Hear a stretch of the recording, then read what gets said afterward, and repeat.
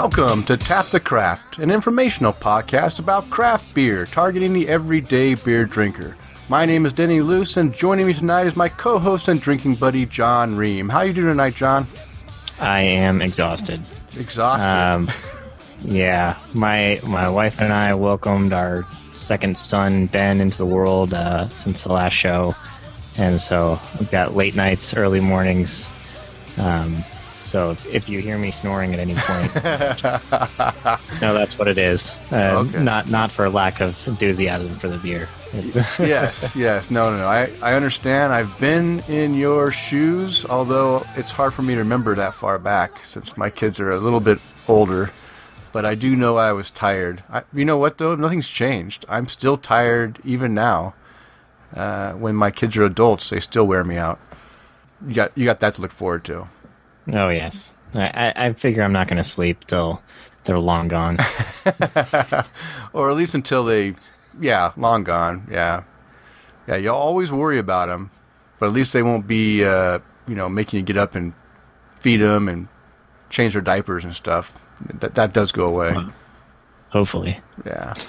Well, congratulations to you and your lovely wife and your two sons now. And I'm a little disappointed that you chose to name your second son after our buddy Ben Shawnir instead of me. But you know what? There's always a chance for a third one. Maybe you'll get a Denny in there.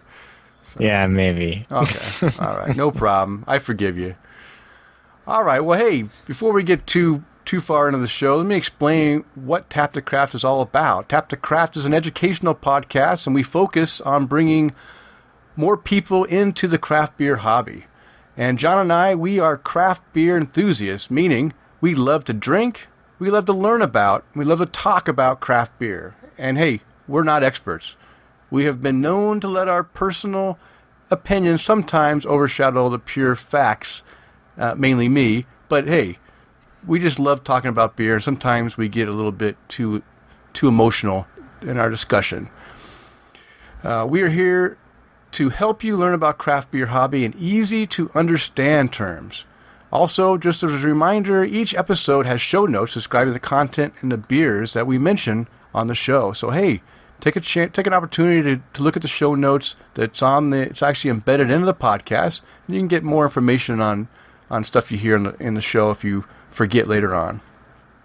We encourage our listeners also to write into the show and provide your experiences and knowledge, and ask questions that you want answered.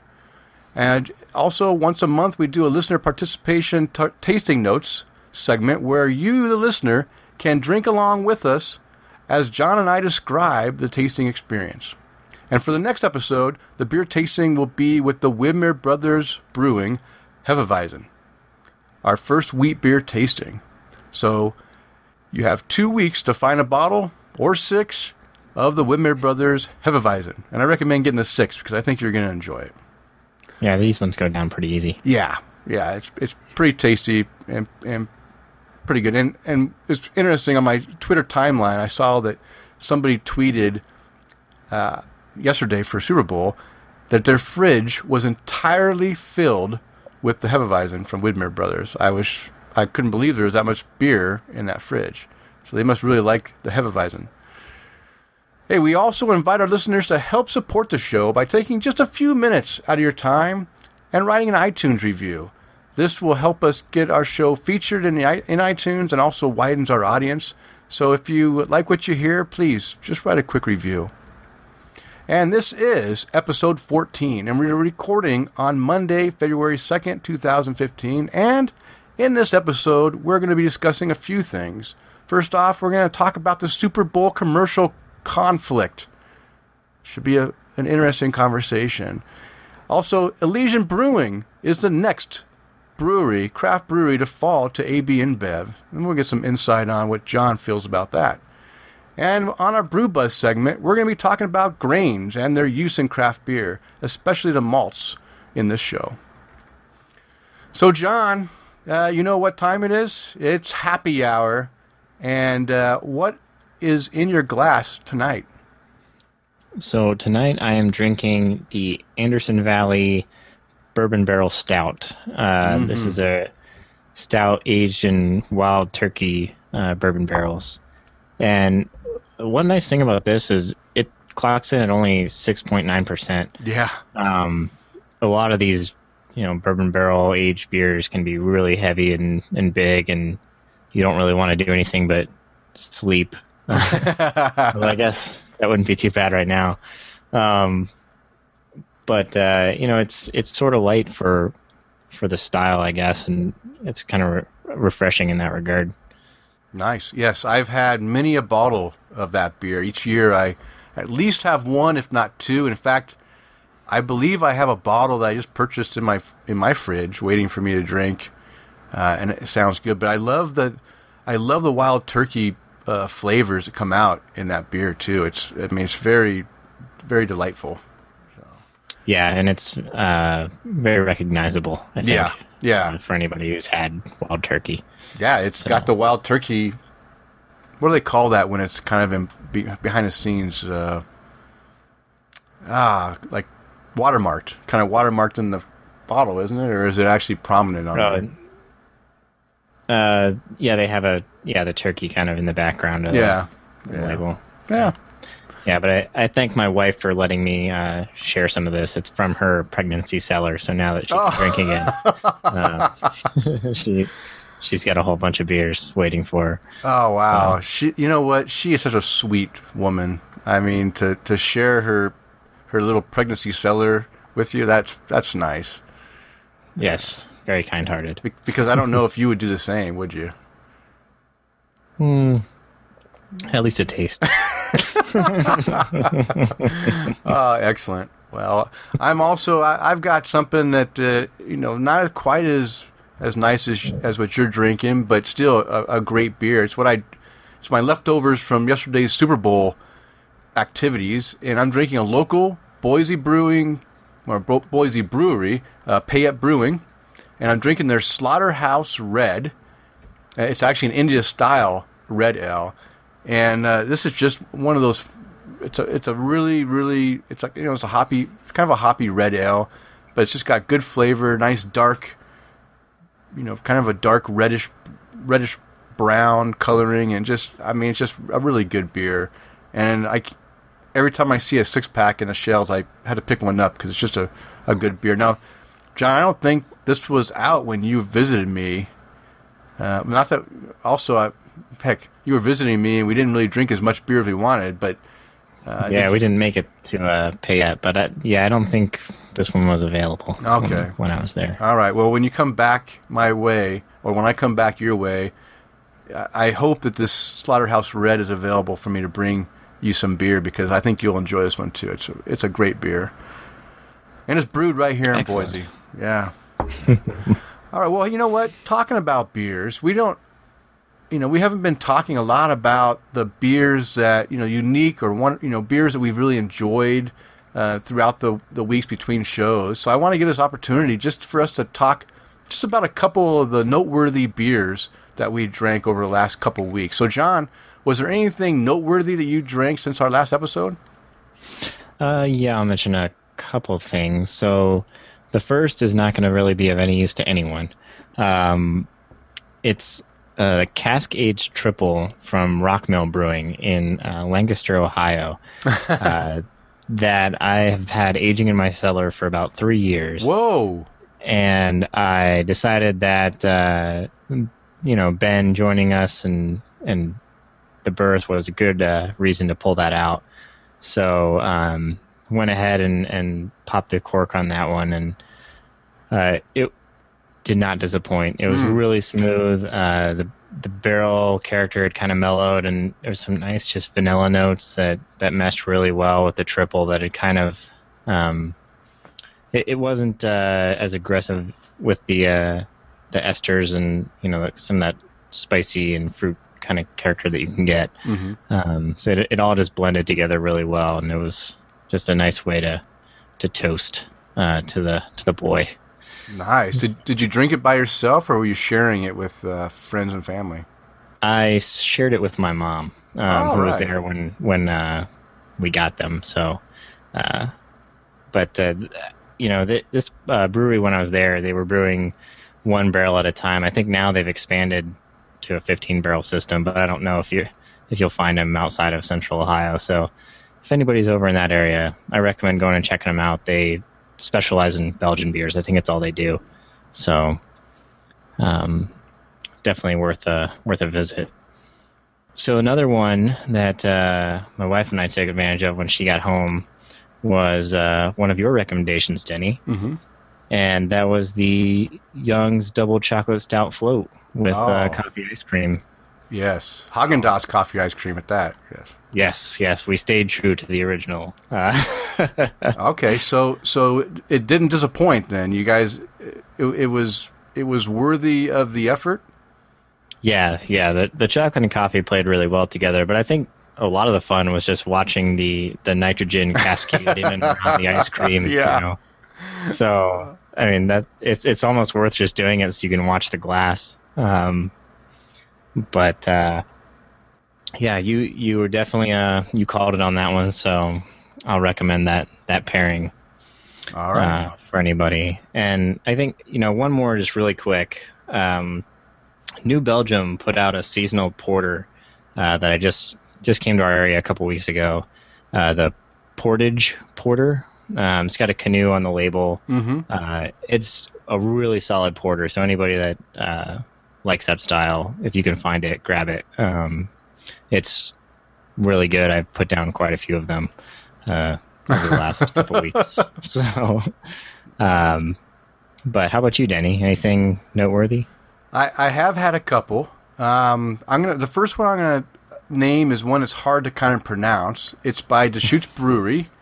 And it's a style unlike anything that I've ever had from Deschutes, because Deschutes typically they revolve around more of the English style ales and porters and beers. Although they do have a few Northwest pales and IPAs they throw in every so often. But this one's called Zarabanda, and it's a saison, and it's a saison they did in conjunction with a huge fan of theirs, which is who's a chef at some big fancy restaurant somewhere. I think it's in Brazil. I saw the video. Deschutes had the video on their website. I played it a while back, and I said, "Oh, I got to try this beer. It sounds great." They made it specifically for that style of food and everything, and they were going to serve it at the restaurant as a regular beer, and it's really good. And I'd say it's a lighter saison because it's not in your face, farmhousey or Belgian-y or anything. It's light. It's got really good flavor, very refreshing. I fell in love with it on the first sip, and all the way through the bottle, I really enjoyed it. Have you had a chance to try that one, John? No, I haven't even heard of this one until now, but I'm intrigued. I really like the lighter saisons that just kind of cleanse you and make you feel good, nice and refreshing. So yeah, I'm definitely going to have to see if I can snag that somewhere. Yeah, I thought it was done really well. I mean, really, really good. A little peppery in there. I think they used some peppercorns. Everything was just done just right. It wasn't overdone, and that's what I appreciated about that beer. So that's one of the ones I wanted to mention. The other one, just the second beer, was again one of the first IPAs, which wasn't even an IPA. It was a pale ale that was like hopped up to be like an IPA. It's one of the first ones I had, and it was by Full Sail Brewing, and it was their 10th anniversary. I think it was called Very Special Pale Ale was the name of this 10th anniversary beer that they brewed, and I fell in love with it. And that was pretty much my first introduction to just really hopped up beer. And I drank that beer, and it was released on their 10th anniversary, and I drank it like for 3 years after that. They kept releasing, and then finally got rid of it. But at that point, I hadn't missed an anniversary ale they released since. I love the special stuff they do, and this is their 27th anniversary. They released the Full Sail 27th anniversary wheat wine beer, and you know what? Honestly, John, I did not know that wheat wine was an actual beer style. kind of similar to a barley wine, but with wheat instead of barley. And this is my first one I've ever had, and I tell you what, it shocked me. It was very, very smooth, had some fantastic flavor with the wheat in there, and the mouthfeel was like I was drinking a cloud. It was like soft and fluffy. And I think that was that wheat in there just kind of made it feel like it's I don't know, it just made it feel nice. Have you had any wheat wines before, or have you had this beer by any chance? I haven't had this one. I think I've only ever had one wheat wine, and it was somebody's homebrew that they were just putting out.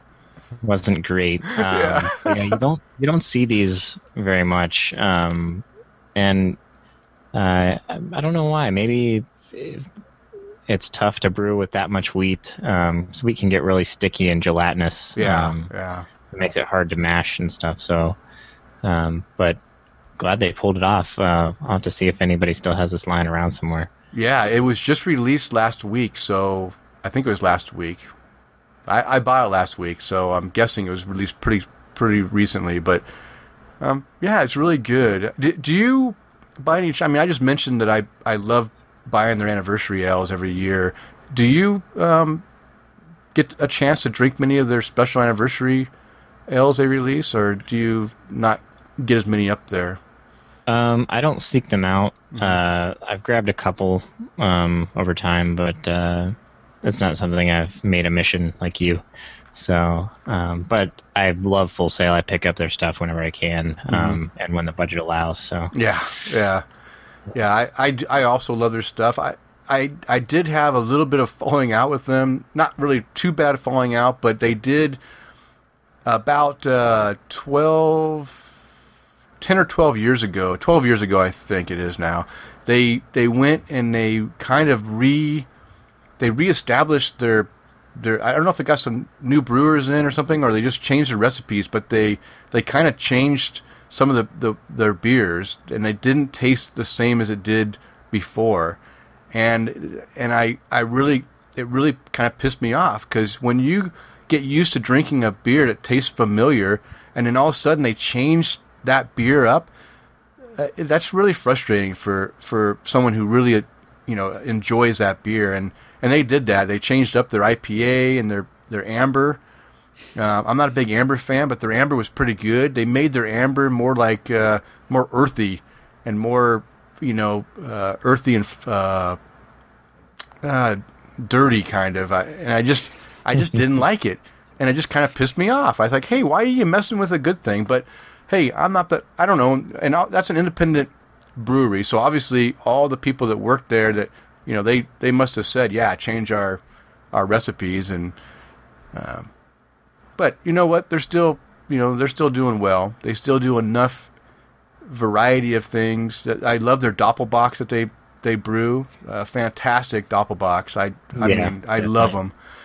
So hey, I just want to celebrate Full Sail's 27th anniversary, and anyone that can find this wheat wine, go give it a shot. Give it a try. It's pretty good. It's only 9.5% alcohol, so it's not over the top, and the wheat is very enjoyable.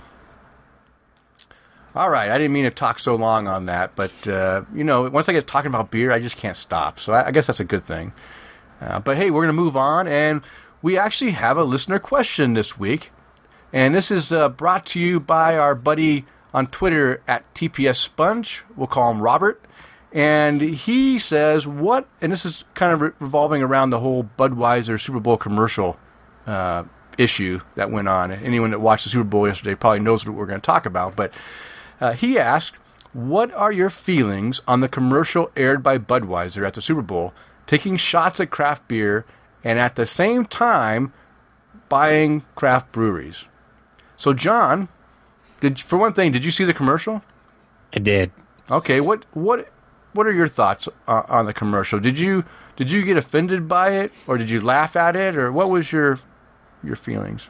So when it first came on, when it came up, I think the first thing was they were a proud macro brewery or something like that, and I just kind of smirked, and then it just continued, and my mouth just like dropped open as they just took shot after shot, which is fine. I mean, that's their prerogative. They sell a crap ton of beer. But yeah, it does come across as a little hypocritical when they're buying up these breweries. I mean, especially when they mention pumpkin peach ale, which the brewery they just bought literally had one at their pumpkin beer festival this just a couple months ago. Yeah, I mean, to be fair, it did have pecans in it too, so it's not exactly the same. But I don't know if they were trying to be ironic, doing the pseudo hipster weird thing while taking shots at hipsters. I don't know, but I also wonder, do they have, I mean, is this an internal marketing department that's doing this, or do they have some marketing company that works for them? And I'm willing to bet that they don't have all the details of, acquisitions and that kind of stuff. So it could just be a horrible coincidence that they picked a peach pumpkin beer, when Elysian's pretty well known for doing that kind of thing. But, at the same time, for who this ad is targeted at, most of their drinkers don't even know that they bought Elysian, don't know anything about it, don't care, aren't going to care. Yeah. And they're just going to stand up on their stump and be like, hell yeah, I drink it to drink, whatever. So, in the end, I don't really care. I thought it was pretty funny. I mean, just the way it all came about with recent events, but whatever. I know a lot of people are probably going to take offense or already have taken offense to it, but meh. It doesn't affect me in any way. I'm going to keep buying the beer I want and drinking it. So yeah. I had a similar reaction. Same thing. The first thing that comes across on the commercial is proud Macro Brewery. And I did the same thing. I kind of laughed like, oh my gosh. But then, as it continued going on, my jaw dropped, thinking, what the hell? I couldn't believe these guys were taking crack shots at craft breweries, while and in my back of my mind, I'm thinking about, man, I just bought my beloved 10 Barrel, and then they just bought my other beloved Elysian. I mean, two breweries I adore just got gobbled up by them. Have we considered that they might be attacking you personally? I think so. I think they are. They're and that's what one of my buddies at work says. You know what? He says, hey, I think InBev is going through your Untapped timeline and pulling out all the breweries that you're drinking. And I'm like, I Look think out, they are. Pan is next. I know. So yeah, I by the end of the commercial, I just was shaking my head, thinking, I cannot believe that they just did that. But I was also thinking, are they making fun of them? Are they just trying to be funny? Are they appeasing to those regular Budweiser beer drinkers that don't drink craft because, for one thing, they're too cheap to buy it. They don't want to spend the money. And the other thing is hey, they don't care about flavor. They just want to get drunk, right? They want their NASCAR and whatever. Hey, that's fine. I don't have a problem. And maybe those guys, were their audience they're aiming at for funny, because there was a lot of commercials yesterday that weren't all that funny. Most depressing Super Bowl commercials ever. Yeah. So I kind of did a breakdown of the different things they said in this thing. So, like you said, the first thing they started off was proud Macro Brewery. And that's great. They can be proud of being a big-ass brewery. But you know what? Just because you're the biggest doesn't mean you're the best by any means. Because they definitely, in our opinion, anyone listening to this podcast's opinion, I'm sure, craft beer is far better as far as flavor and enjoyment factor. But that's, they can go with the biggest. They're the biggest. They're a macro. Then they say, hey, their beer is not to be fussed over. And they show these guys sitting around sniffing their, having their little samples in front of them, their tasters, and sniffing it. I was like, well, okay, you don't have to be fussed over. Yeah, nobody is going to stick their nose up to a Budweiser and give it a little whiff, swish it in their mouth or anything. Because that's when you don't want to drink it. Yeah, you don't even want to drink it. And it has to be ice cold. It's going to be one of those cold ones. But then they say they don't want to be fussed over. But then what's the very next thing that they say in the commercial? The only beer, Beechwood aged. And you know what? My gosh, I've heard that slogan, that saying for 30-some years, and I never thought about it until that commercial. And like, what the hell is Beechwood aged? Are they trying to say that they put all their beer into big giant Beechwood barrels? No. What they're really saying is that they throw in a bunch of Beechwood chips while it ferments or whatever for 21 days, and then they bottle it up. But you know what? Then why are they doing that? Why are they fussing over their beer? Why even put Birchwood in there if people don't want to So I think historically they used to have Beechwood lined tanks, and I don't know if that was just back in the day when you didn't have stainless, everything was done in wood. Okay. But so now I think they continue that tradition kind of as a throwback to their beginning or something. Yeah, I'll buy that. That sounds good. That sounds good. Hey, their beer is also it's brewed for drinking, not dissecting. Yeah, because who the hell would ever want to dissect a Budweiser, right? Okay, they got a point. And they say the people who drink our beer are people who like to drink beer. Really? I mean, wow. Okay. Yeah, I think people who drink craft beer are people who like to drink beer too. So I don't know what they're trying to say there. And then they mention that hey, they brew beer the hard way. What the hell does that mean? Brew beer the hard way? If you're brewing it the hard way, then you're doing it the wrong way, right, John? Because you said brewing is pretty damn easy. Boil some water. I don't know what they're talking about. Was it you that I don't know, retweeted the thing from Grand Teton? Yeah. That they said they were brewing the hard way. They just bottled a bunch of stuff. And yeah. Now because I've been to the brewery, right? All those bottles, those 22-ounce bottles, those are hand done. They have one bottling machine that does regular sized bottles, but it doesn't do the 22-ounce bottles. And he told me that all their 22-ounce bottles are hand bottled still. To this day, they're hand bottled. And so all those bottles that they were shown that were done, that was done the hard way because they didn't have a machine to do it. They did that all by hand. So that's pretty damn impressive. That's really the hard way. And then, of course, you already mentioned, it says, let them sip their pumpkin peach ales. And I mentioned here that, that sounds familiar.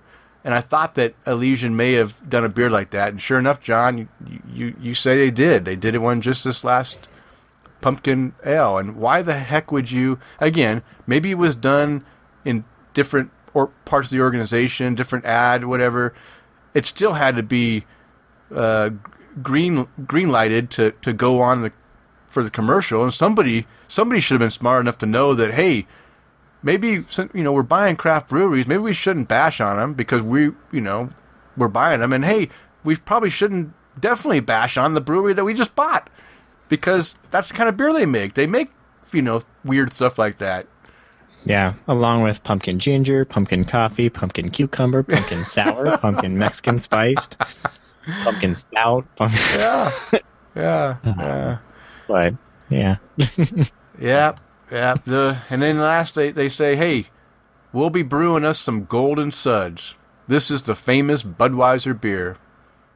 And I kind of say it's more infamous than famous. But yeah, that's the commercial.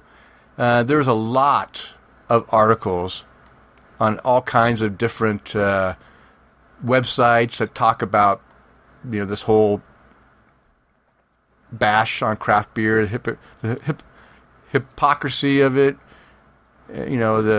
everything. So there's plenty of stuff for you guys to read out there. I'm not going to name any off, that you have to read, but I just thought that it was interesting.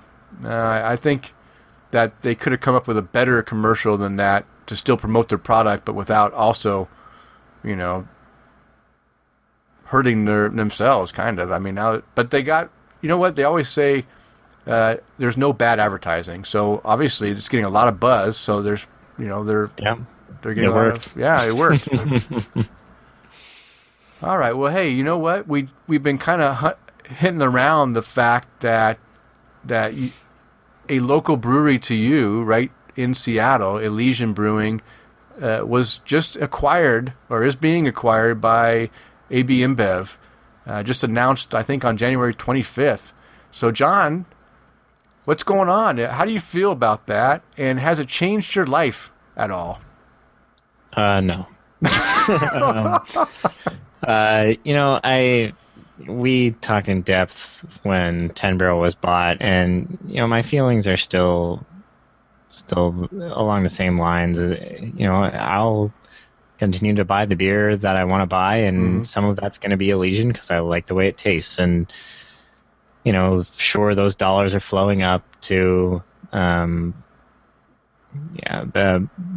headquarters over there in Belgium or wherever.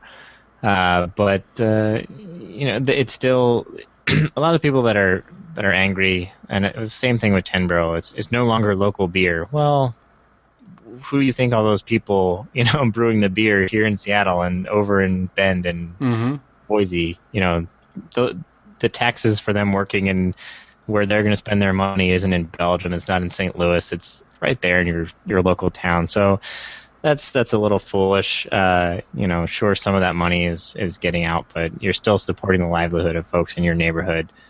And as long as I like the product, I'm still going to buy it. It has been interesting being here, not insulated from all the hate. I think a lot of people feel betrayed. Yeah. Especially because it was Elysian and Dick Cantwell. I think he's taken a lot of heat here personally. He was the president of the Brewers Association, I think, for like 7 years or something like that. I mean, he's been, hugely influential. He literally wrote the book on how to start a brewery, which the Brewers Association started a big ad campaign for in like November. Pushing that it was by Dick Cantwell of Elysian, and now I feel like they're going to be trying to reel that back in. Yeah. But, I think that's a lot of people are taking this more personally because, he's been so influential in the craft beer community, and, I don't think that's fair to him. There was an article out, he basically threw his co-founders under the bus saying he didn't want to do this at all. But it is what it is, and if the beer slips and I don't like it anymore, I won't buy it. But until that time, I will. I was at an Elysian 2 weeks ago, down by the stadium. Yeah, so, I've been there. Yeah, I enjoyed it. I'll tell you this: we visited that pub spot right next to the stadium when we were in Seattle last time, and I'll tell you, they treated us so well. They gave us free stickers, free keychains.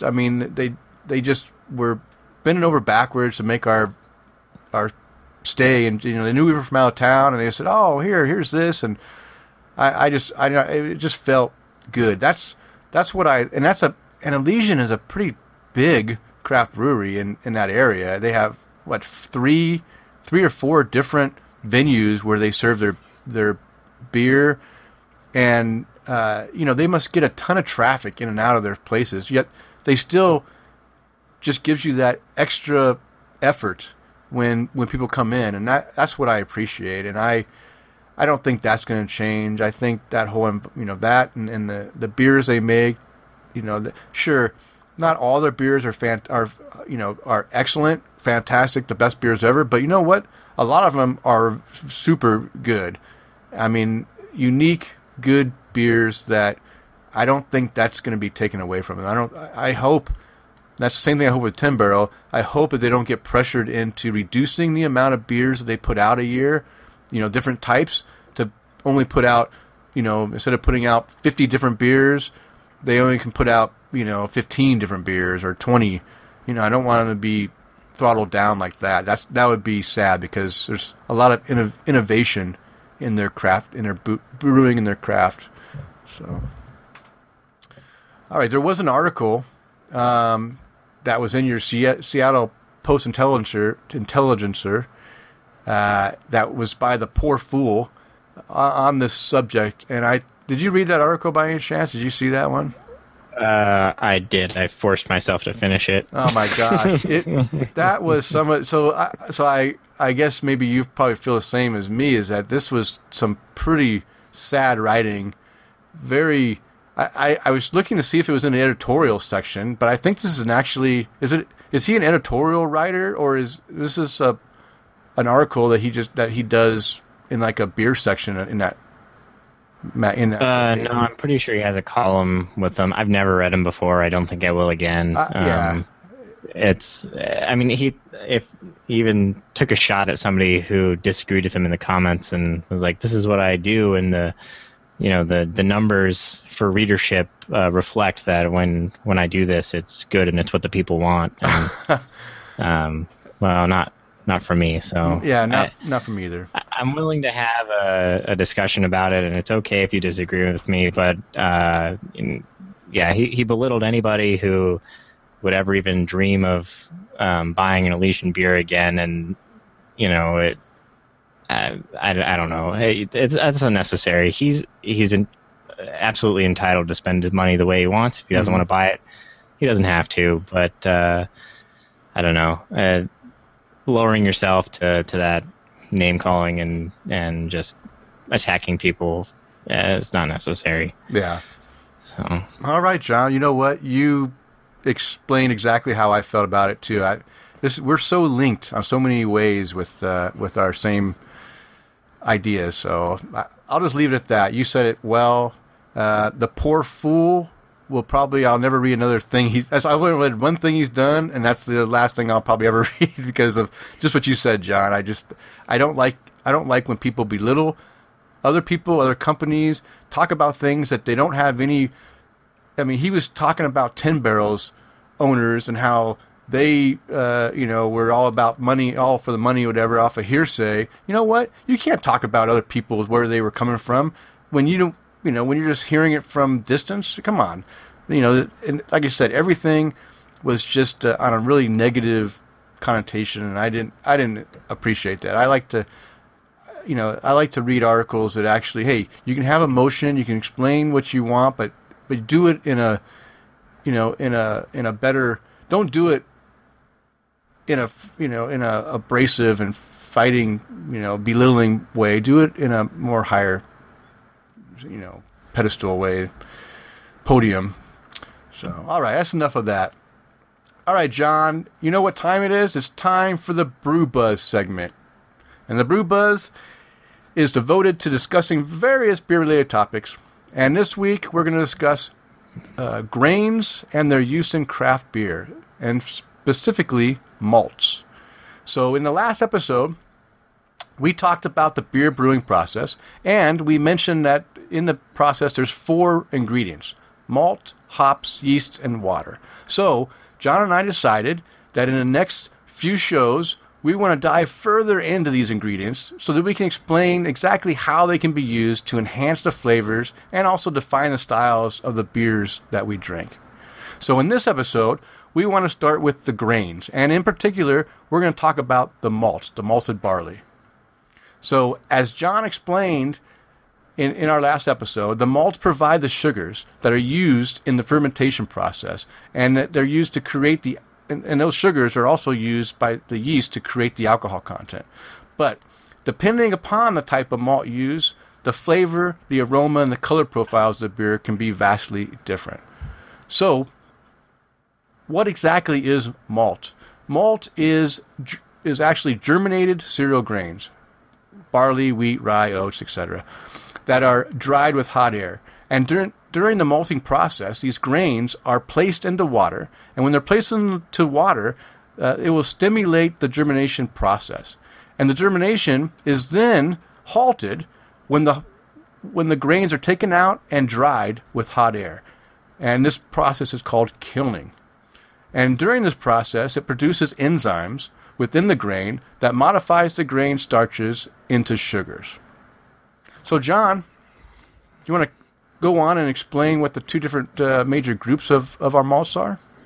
Sure. So malt is kind of divided from a brewing perspective into two camps. There's base malt and specialty malt, and the base malt is just another thing that's just like it sounds. It's the base for the beer. It's this grain is going to form the majority of the grain bill. Usually at least like 75-80% or so. A lot of times up to 90 or even 100 in some styles. You may just only use one malt. But these form the base. They provide the majority of the sugar for the yeast. And then we have the specialty malts.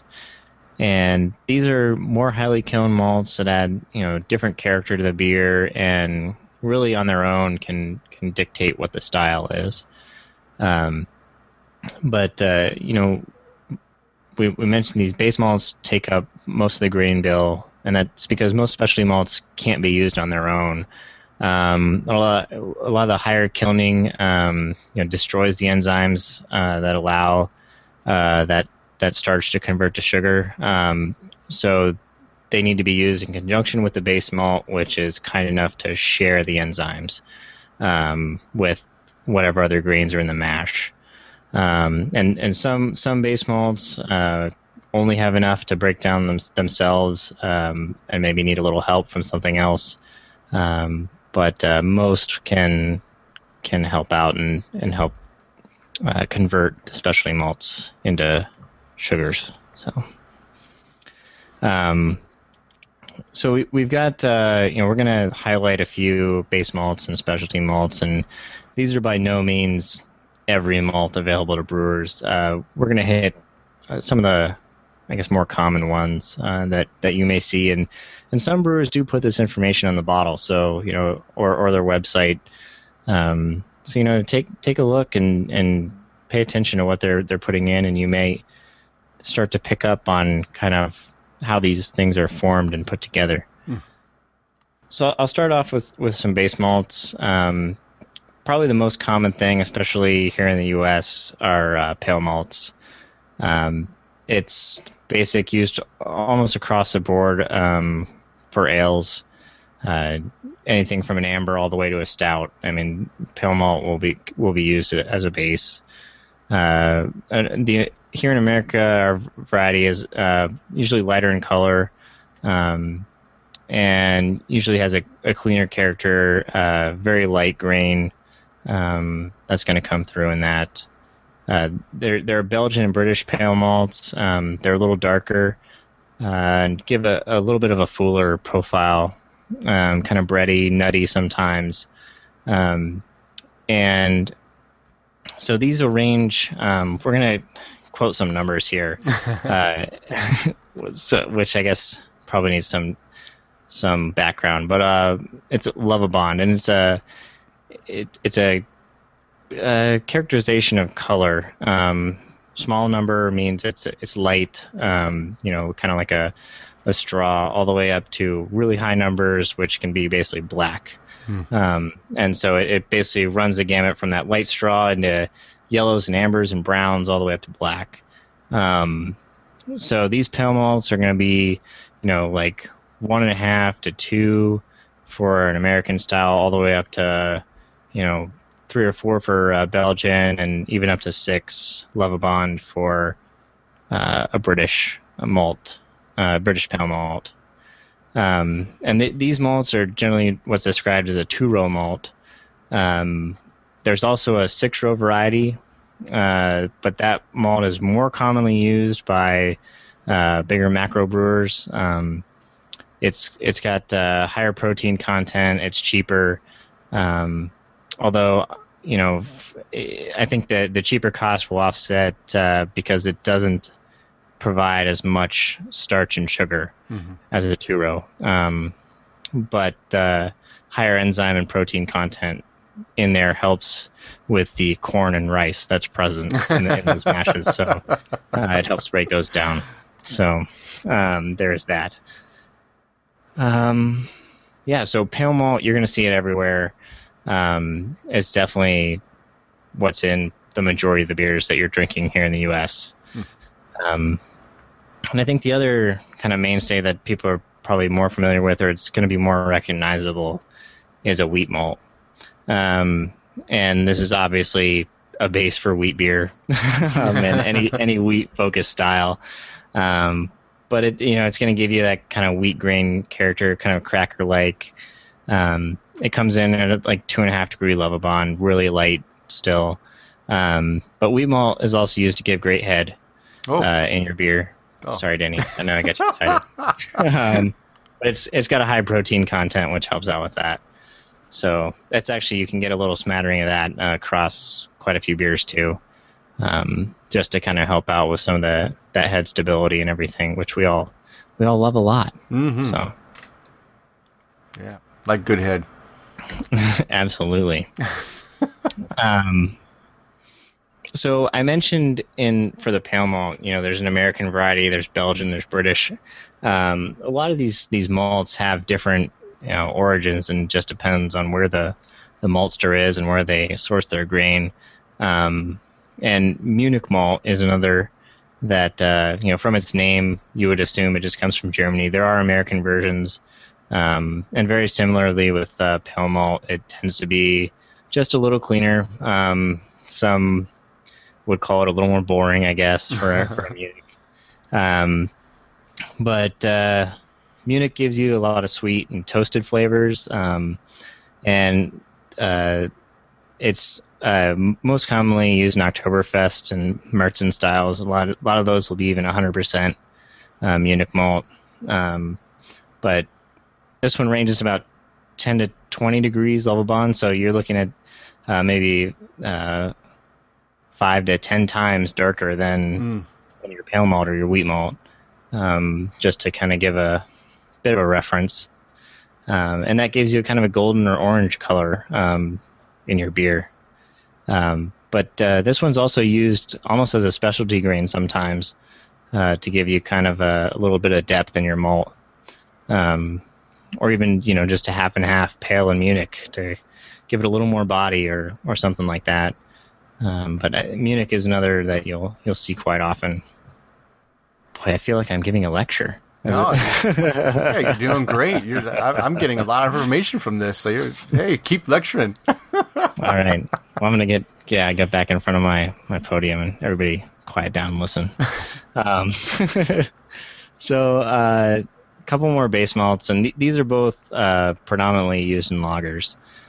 Pilsner malt and Vienna malt. And a Pilsner malt is very light in color, 1.5 degree Lovibond. It might even be lighter than the pale malt you see. It's going to be really grainy, cracker. A lot of beers can kind of get a graham cracker almost from this. But obviously used in Pilsners and a lot of other lagers, it'll be the primary base there. And even in Belgian styles, doubles and triples, it can give a very very light, but still kind of solid foundation for some of these beers to kind of let the yeast kind of take the stage. And then the Vienna malt, it's a little darker than the Pilsner, kind of almost twice as dark. But it gives a little fuller body, and that extra kilning gives it kind of a toasted, biscuity character, and a little more golden hue to the color. Vienna malt is another one that's kind of commonly used to mix in a little bit, give a little more depth. Not as common to be used solely by itself, but there are beers that will take advantage of that, and for the lagers. Excuse me, Andy. Wet your whistle? Get some more beer. Yeah, you're getting a little dry there. All right, well then, those are all the base malts. So, John, those are all the malts that will be the majority, at least, up 75% of the malt. Even 100% could be if you're doing, as you mentioned, if you're doing an Oktoberfest, you may decide to use 100% Munich malt. that's okay, right? Because it's a base malt, has all the sugars that you need to be converted. Okay. So now the specialty malts, you mentioned the specialty malts coming up. These are the ones that are going to have a little bit longer kilning process. That's going to make them a little bit more. Does the kilning process make them darker, or does it just change the sugar content? How does it? I guess there's different kinds of grains, and then the kilning will just make it darker and give you a little bit different color and flavor. Yeah, so the kilning, you're heating it up. So the longer you heat it up, the more it's kind of cooking, basically. And, for a lot of us that aren't necessarily adept in the kitchen, the longer you leave something in the oven, it's going to get closer and closer to burnt. Yes. Okay. So it's similar here. You're basically cooking the grain to dry it out, and so the longer that process is, the darker it gets, and it kind of develops a lot of these different characters. Okay. So we mentioned the higher kilning, and now I'm gonna backtrack a bit and talk about crystal malt, which is also called caramel malt. Those are kind of interchangeable terms depending on who does the malting. But these range from anywhere from 10 up to 150. I think there's 180 degree Lovibond. And they're referred to just as Crystal 10 or Crystal 20. Mm-hmm. And those numbers are just the degrees Lovibond, so how dark it is. Mm-hmm. Now, these malts actually go through a steeping process during malting. And it basically causes each grain to mash itself inside the husk. So when you mill that grain, you crack that husk open, you actually have instant access to the sugar. It's already done. So these grains can give you a lot of sweetness and a lot of body. It's kind of different than a lot of the others because that process creates a lot of sugars that can't be broken down by the yeast. But it's definitely a unique character, and there's really a huge range of flavors that you can get from these crystal malts. Although the lighter ones, you're going to get more of the caramel that kind of gives the name or the other name to these grains. And this is kind of anywhere from 10 to 40 Lovibond or so. A lot more of that caramel, a lot of that light sweetness, and kind of a golden color. And this is a lot of your amber ales. Pale ales, IPAs will take advantage of this range just to give a little bit of that sweetness to help out with hops or something like that without giving the malt too much of the show, since those are more focused for the hops and that kind of thing. And then you have your darker ones, which is 60 to 150 or so. And as you get darker here, you're going to get more intense caramel, some toffee, kind of some. As you get high into that 120, 150 range, you can even get some dark fruit like plums and cherries and that kind of thing out of these. And those I think are the most interesting of these crystal malts, and these will be used across the board.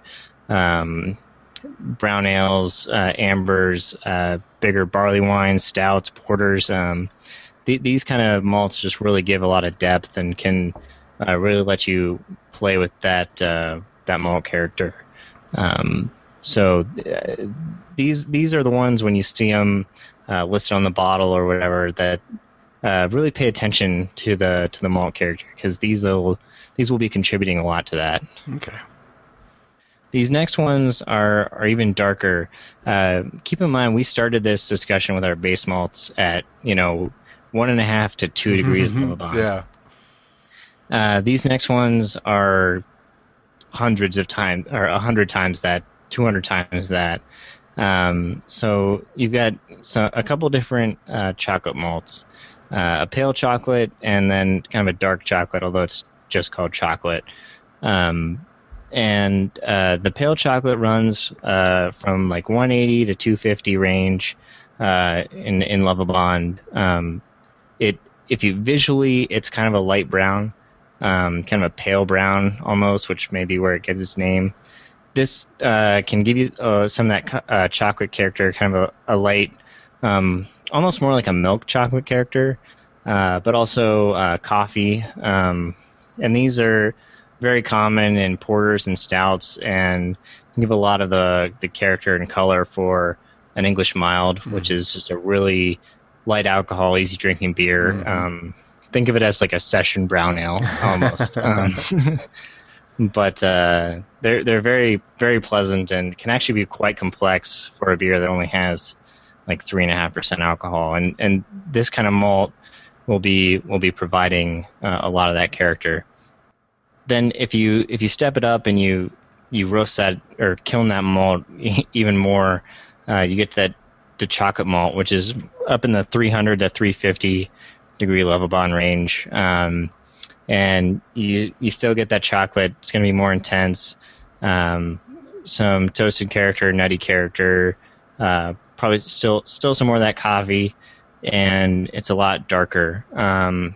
And these malts, again, porters, stouts, that kind of thing, and it really doesn't take much to darken a beer. I remember the first time I brought home the grain for my stout, and my wife looked at it and said, "You messed up," because it's 90% or 95% of that base malt, and then just a little bit of that dark chocolate or something mixed in there, and it really looks like that's never going to turn out. But because we're talking about something that's 300 times darker, it really doesn't take a lot to change the color of the beer. So with these, a little tends to go a long way. When you see chocolate malt, it's not going to be a lot that's in there, but it's still going to be a pretty big impact to what you're tasting. And then the last one I'll talk about is another dark malt, roasted barley. This is what's kind of defines what a stout is. A lot of that bitter roast character, coffee character, it's coming straight from this grain. 300 to 500 degree Lovibond. It's going to give you that deep brown, black almost color. If you use just a little bit of it, it can kind of give you a really interesting shades of kind of ruby in your beer. So that's kind of fun. But more often than not, it's going to be in a stout, something that's real deep, real black. But this is definitely one that's easy to go overboard. And if you're drinking a stout or something, and once you drink it, it's kind of almost kind of puckering, really astringent. That can come from this grain if somebody overdid it. It can that bitter and roast can just take over and almost ruin a beer. So wow. That could be where you get that unpleasantness from. So. All right. Wow. So that's a great discussion on malts, and I'd be shocked to hear anyone not have a way better understanding, because I'll tell you what, I have a better understanding after this Brew Buzz segment. So thank you, John, for sharing some of your expertise on the base and specialty malts. Yeah, absolutely. Hopefully everybody's still awake. Didn't get bored too much. No, I'm on the edge of my seat. I almost fell off. Yeah, I give that warning, a lot of times when we talk brewing stuff, I can tend to get really into it, but it's really interesting, and I think it helps to know where your beer comes from. It's same with your food, tasting the ingredients. It really helps you get a better understanding of how it's all built, and really where those aspects you like come from. Yeah. If you see, a lot of the beers have this Crystal 80 malt in it, I should seek that out. I really tend to like this. So, yeah, for sure. I think it could help everybody. Yeah, I see the listing on a lot of different breweries that put what the ingredients are, and I see the numbers and stuff. I didn't know what they meant, But now, yeah, I definitely have a better understanding, and I'll be able to maybe pick out beers, have an idea if I'm going to really like a beer if I know that certain ingredients in the malts, are to my liking. So it'd be good. All right, well, that was a fantastic Brew Buzz segment, but we're getting towards the end of the show, but we have one news article that I want to share. This news article was brought to us thanks to Yojimbo2000 on Twitter, and the article is titled, "To be discontinued. Parting is such sweet sorrow." And this article was on the Stone Brewing website in their news section, and it's about Stone retiring a couple of their beers. And you might be disappointed that these beers are going away, but they say, I'm just going to, I'm not going to read the article, I'm just going to kind of just give you the gist of it. They say, hey, we release these beers, and as time goes, they always try to innovate and kind of get new flavors and new types of beers and things that people will enjoy. And out of that, they usually will pick a couple and they'll add up to their regular lineup. Well, they did that with two of these beers, and one was the Stone Levitation Amber Ale, and the other one was the Stone Sublimely Self-Righteous Black IPA. They released those to mass production. They've been a regular release for many years now, at least 3 years, I think. And it's time for Stone to go ahead and retire those. They say that the amount of sales is just not enough to keep it up in production, so they're going to go ahead and retire them and make way for a new offering. And the new offering is from one of their former anniversary ales, the 15th anniversary, was called Escondido Imperial Black IPA, which when that beer came out, I drank at least 5 bottles of it because it was so damn good. It's one of those. It's an Imperial Black IPA, which is crazy, but it's one of those ones I really enjoy. And they're gonna call it by a different name. It's gonna be called the Stone Enjoy By Black IPA. So it's gonna kind of go hand in hand and kind of side by side with their regular Enjoy By IPA.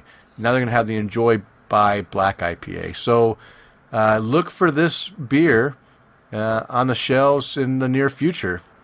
So I just want to thank David, Yojimbo2000, for sharing that article. And he knows that we're all fans of Stone Brewing. So yeah, I don't know that I'll miss the Levitation too much. I can't even remember the last time I had it, but I did pick up the Sublimely Self-Righteous from time to time. I almost picked it up the other day. Now I'll have to go back and rectify that. But it's kind of smart bringing these or this back as the Enjoy By. They've conditioned the consumer that this needs to be bought fast, and you need to drink it fast. Yeah. And then need to go buy it again when we give you the opportunity. So they've had success with the Enjoy By. They're gonna continue that success, I'm sure, with the Enjoy By Black IPA. So yeah, and I'm with you. I didn't drink a lot of the Levitation. I had one or two here and there, but nothing really jumped out at me. For one thing, it's not Stone has usually got pretty good hoppy stuff. It's not a real hoppy beer. But the Sublimely Self-Righteous, though, oh yeah, I drank many of those, and they are. If I remember correctly in the article, they said they are bottling up the last batch of that right now, and it will be out on the shelves. So you still, if you're hearing us, you still have time to get the next release of it, but that will be the final release of the Sublimely Self-Righteous Black IPA. So go ahead and pick a couple bottles up and enjoy those while you can. I think that one's going to be available through July. I think the Levitation is the one that's going to be doing its last run right now. Oh, okay. Okay. But yeah, definitely still go grab it. Yeah. Why waste time? Why waste time? All right. Well, John, you know what time it is? It's time to raise our glass, and we have the opportunity to give a couple toast or cheers out to anyone you want. So do you have anyone you want to raise your glass to this week? Yeah, I'm going to continue the theme from earlier in the show and just say cheers to my wife for giving me another great son and sharing her beers with me and letting me come and talk beer with all of you tonight, even though we've got everything else going on. So she's being very kind and very awesome, and so I can't do this stuff without her being understanding and letting me go enjoy my passion. So thank you to her. Yes. Anything else? That's it for me tonight. Okay. Well, I also want to raise my glass to you and to your lovely wife for everything you just said. The fact that she's allowing you to come join me, I'm really grateful, and that's worth a toast. And also, of course, to the birth of your new son. Your family's growing, and that's worth a cheers too. So cheers to you and your family. I also want to do a toast to my colleague at work. His wife just gave birth to their second child, their second daughter. So now they have 2 daughters just born last Friday. So just raise my glass to Jay and his wife Lisa for their second daughter, Caitlin. Healthy, both the mother and daughter are healthy, and hopefully I think they're at home now, enjoying the fun, not getting any rest, I'm sure. Yeah, enjoying the insomnia. Yeah. And of course I want to thank all of our listeners out there too. Without you, John and I wouldn't have a reason to talk beer. Well, no, we would. We'd still talk to each other. But you know what? It's nice to talk to other people too. So hey, I hope you guys appreciate it. I just want to raise my glass and do a cheers to all of you out there listening. I also want to thank the Open Forum Radio Network for supporting the show and for providing the hosting space at openforumradio.com. And of course, being a former serviceman, I want to raise my glass. I want to thank all those who have served and who are currently serving in the U.S. military services, protecting our freedoms. I hope those deployed are able to return home safely very soon.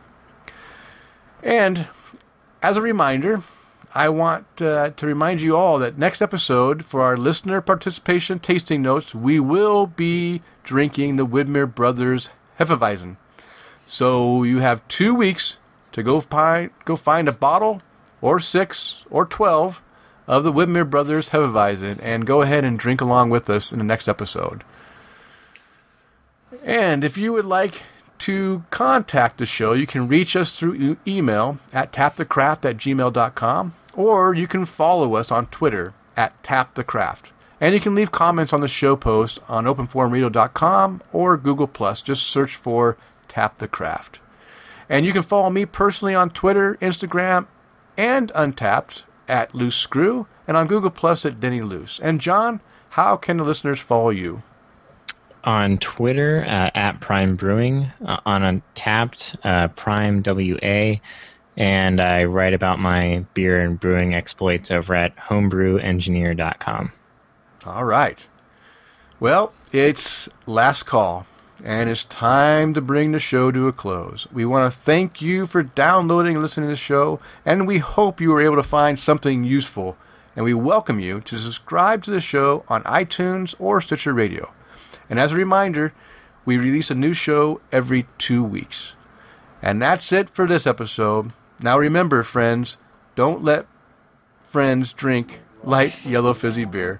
Quality craft beer can be enjoyed by all. So spread the word and convert the beer ignorant.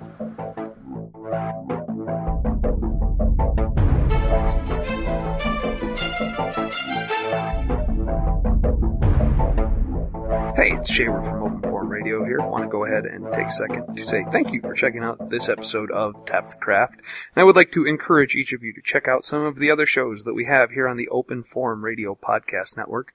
We'll start it off with the original Open Forum Radio, the 40cast, Prove Your Point, Geeks for the Win, I Recommend, My Peanut Gallery, The Married Gamers, Some Other Castle, Gamer Husbands Radio, The OMG Hour, Gamers Unscripted, Just Press Start, Platform Junkies, and Jobbers on the Mic. Hey, be cool.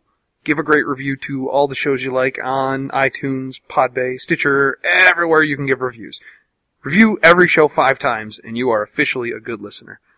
Also, go ahead and visit openforumradio.com, links to all the different shows. Like the Open Forum Radio Facebook page, and take a second, if you like playing games online and with people and are cool, to go ahead and look at Zabari's Gamer Information Spreadsheet. Fully useful information that will do nothing but enhance your online gaming experience. Alright, folks, take it easy. Have a good day.